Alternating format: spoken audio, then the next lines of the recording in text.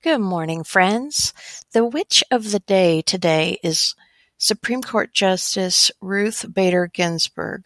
She's been on my mind quite a bit the past couple of weeks, and I almost made her the witch of the day nearly every day last week.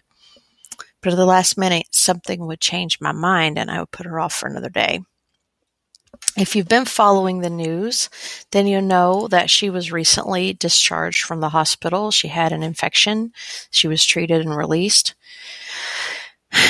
Ruth Bader Ginsburg is an inspiration for all people. She is a fighter. She's educated, and she absolutely never gives up. She was even taking phone calls and doing work from her hospital bed.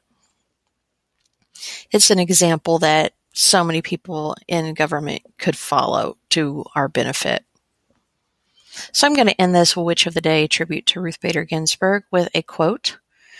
When I'm asked, when will there be enough women on the Supreme Court? I say, when there are 9. People are shocked. But there have been 9 men, and nobody's ever raised a question about that. RGB, stay strong.